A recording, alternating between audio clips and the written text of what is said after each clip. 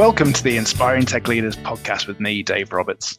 As part of the Stantec.io podcast series, I recently had the pleasure to speak with Andy City, who is the GIS Geospatial Lead Engineer for Stantec in the UK. In this episode, Andy talks about Route Selector, the Stantec.io tool that applies engineering principles to help identify and assess pipeline route options to better inform planning decisions. Many thanks again to Stantec for allowing me to share this insightful podcast with the Inspiring Tech Leaders audience. I hope you enjoy this episode. Welcome to the Stantec.io podcast, where we speak to our scientists, designers, engineers, and architects who are working with our digital practice teams to develop creative, technology-forward approaches that accelerate and improve our ability to solve the most difficult challenges facing our clients, communities, and industries. I'm Dave Roberts, and on today's episode we feature Andy City.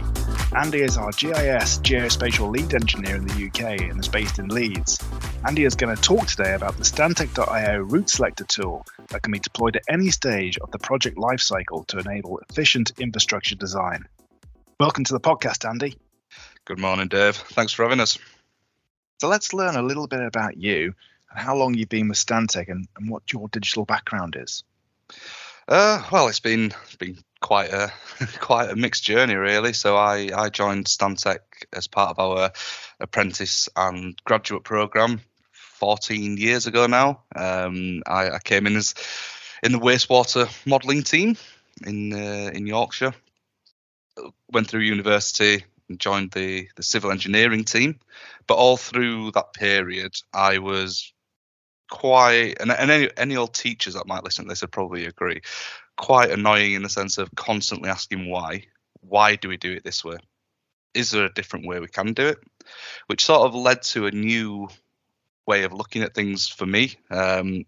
Started looking more towards GIS and data-driven approaches and automation. I was always interested in these repetitive tasks that were probably more familiar to me being a graduate, how we could bring efficiency to it so we haven't got masses of bodies processing data. We've got an intelligent way of getting to the answer quicker and allowing our intelligent people focus on the activities that they're there to do. That's really good. So I know you've been working on the Stantec.io Route Selector tool. Can you tell us a little bit more about that tool and what it does? Sure thing. So quite like my career, this has been a bit of an evolution itself. We initially built a constraint checker in which enabled our engineers to identify a study area, and it would bring back a whole host of constraints in that area.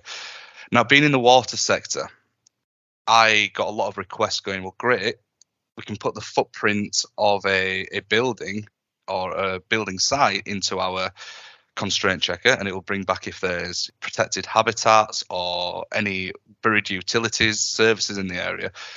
But we quite often work in linear features. So they're saying, well, would it be possible to, rather than looking at the footprint of a site, do it on a linear feature with a buffer around it to bring that information back? So it was an update on the constraint checker, and we built that into it to report on the long distance linear features.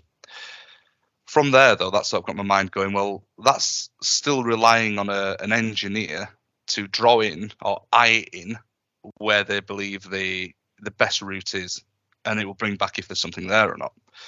But could we reverse engineer that? So we know where all the constraints are, and we know the significance of some of these constraints on an engineering program.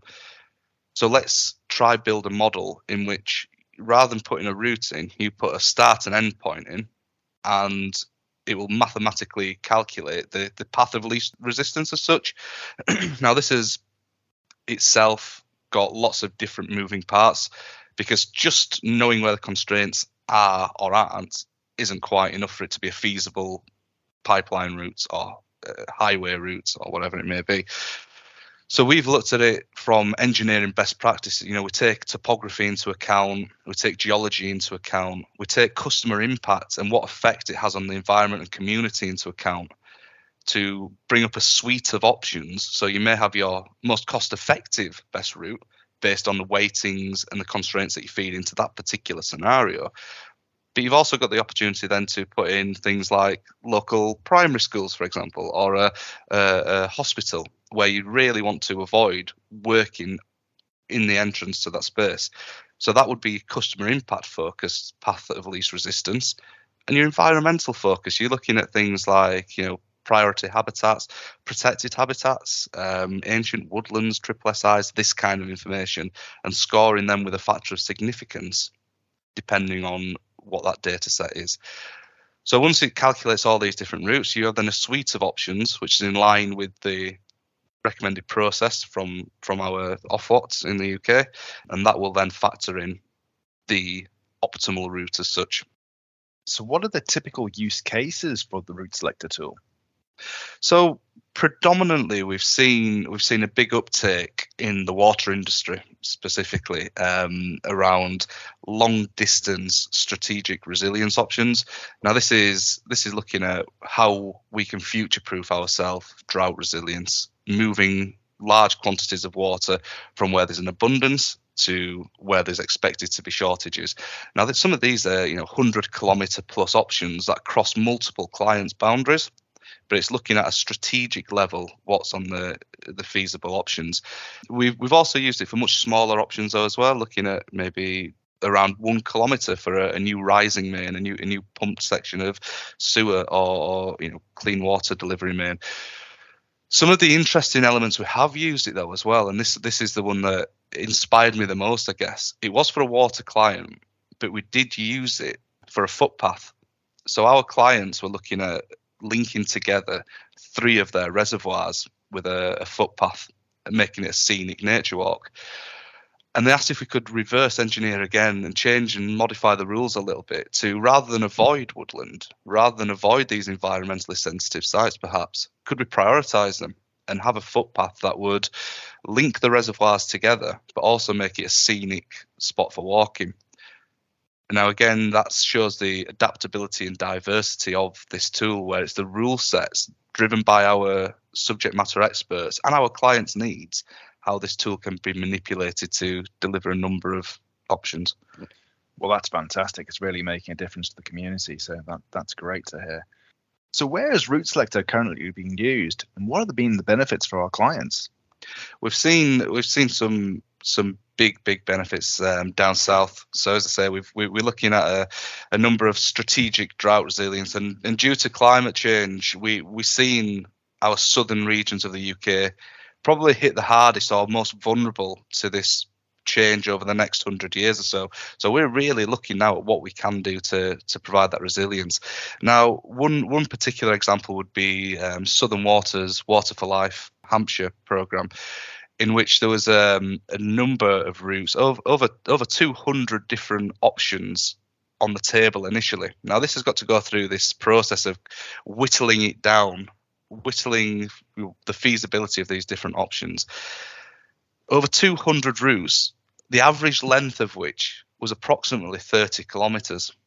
Now, some of them was over 100 kilometres, but the average length was around 30 kilometres. Now, if you could imagine how many engineers, how many environmental specialists, how many geologists, how many archaeologists, all these different sectors would have been needed to manually go through these routes and try identify options for each of these 200 possibilities. It would have taken an inordinate amount of time. You just would not have got to it with the same accuracy, same consistency, and same value. We were able to run this over a 3 to 6 months period using a team of around 5 specialists. Now, this has not provided a detailed design option. There are still a number of after the fact things that need to take place. You're still going to need engineers, you're still going to need these specialists. But as I mentioned right at the start, Dave, the tools and the focus I put into our offerings is to get us a running start, to get our engineers, our scientists, that running start so they're not hitting it cold. And if we can get them 70% of the way there and leave them to really focus on the crunch points, the crucial elements of the program, overall, we're going to deliver and develop a much better, much more effective, much more efficient outcome for our clients. Well, that's absolutely brilliant. So what are the technologies that underpin the tool? So it's predominantly sort of a geospatial tool. So we have a number of APIs that link in directly to the custodian's data sets, the Environment Agency, Historic England, Natural England, this type of thing, as well as some of our clients' data sets. But the real powerhouse sits within the GIS system, ArcGIS, where it can process, manipulate that information, and always keep on top of it. And I think that's a really key factor of this.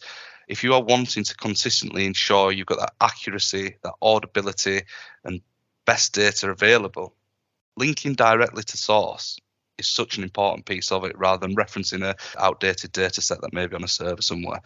Once in ArcGIS, it's looking at a spatial model then to do the path of least resistance. The output, however, we've done a number of different platforms. One of our clients was quite keen on a Power BI dashboard in which they could see the routes and see some key metrics around them. Some of our clients were quite keen just on a report, so we can program the output to just automate a PDF report that has views of the route, details on the constraints that it's picking up or coming within a distance of, that type of information, long sections, ground profiles, that kind of thing. I think quite impressively, one of our options though is to actually just export it into a simple KML file. So this has been really useful for public engagement, where they may not have access to these specialist softwares, but we can push it out in a format that everyone's got access to on freely available geospatial software like Google Earth. And they can open this file and see the route, and it will do a flyover of the route, pausing at key locations, key crossings, with nice little pop-ups indicating dates and timeframes of where these pieces of the project come together. Now, this for public engagement is crucial, because in that initial outreach part of the project and going for planning permission and everything else, it gives the public the potential to comment on it and say, well, could it be this side or that side of the field, because there's a particular access track on this side. It's key to have that buy-in from the stakeholder, and it really facilitates that. So how long did it actually take to create Route Selector, and what lessons did we learn along the way?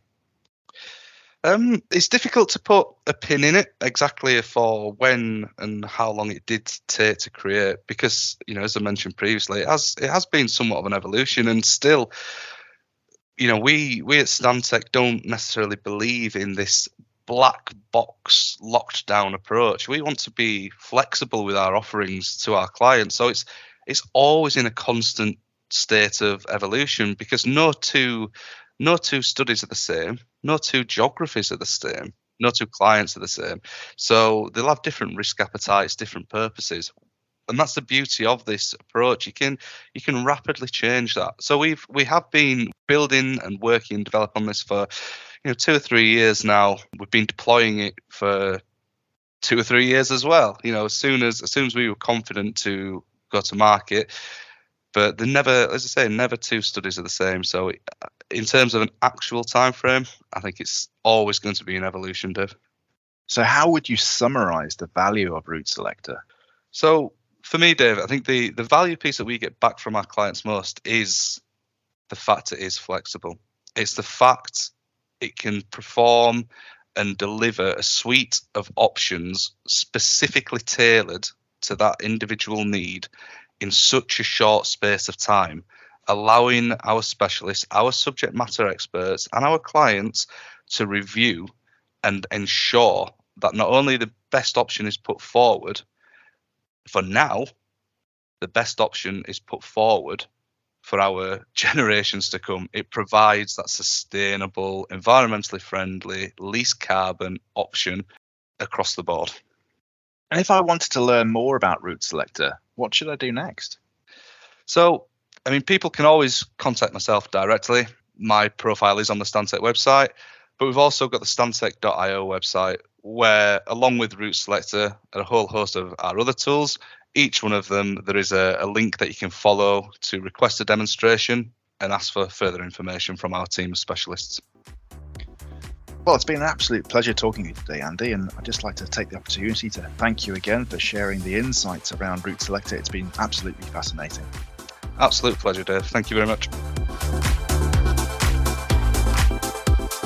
Thank you for listening to the Stantec.io podcast. If you've enjoyed listening, please tune in to future episodes where we'll continue to explore how digital solutions are shaping our world.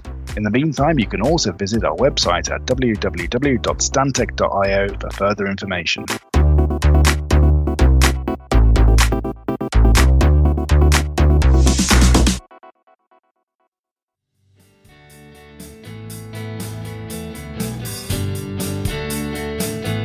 Please remember to subscribe to the podcast and stay tuned for more inspiring tech leaders.